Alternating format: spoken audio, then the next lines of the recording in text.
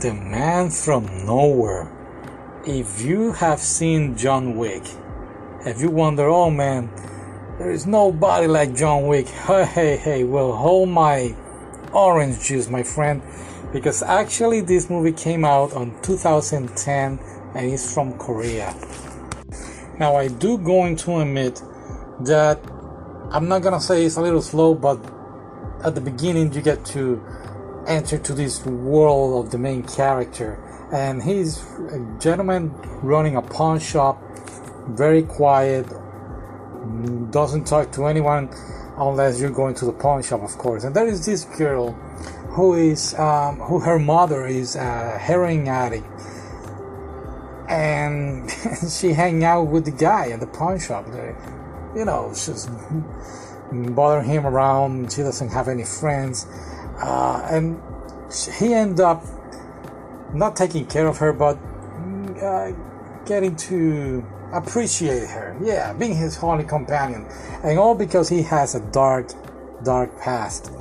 Just like John Wick. I'm trying not to compare it, but it's impossible. It's pretty cool. Anyway, what happens?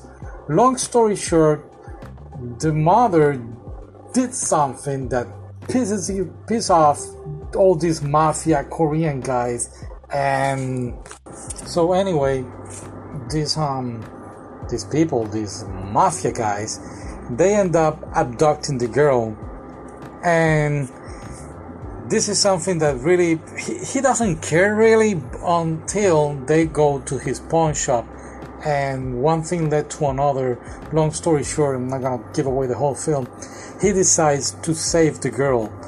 And this is crazy. This is big because, of course, we don't have like a main villain. We have this mafia guy, and he has his henchmen, and one of the henchmen is also like an assassin. So that's the competitor of the pawn shop guy. And let me tell you, it's just beautiful. The action executed. You get to see.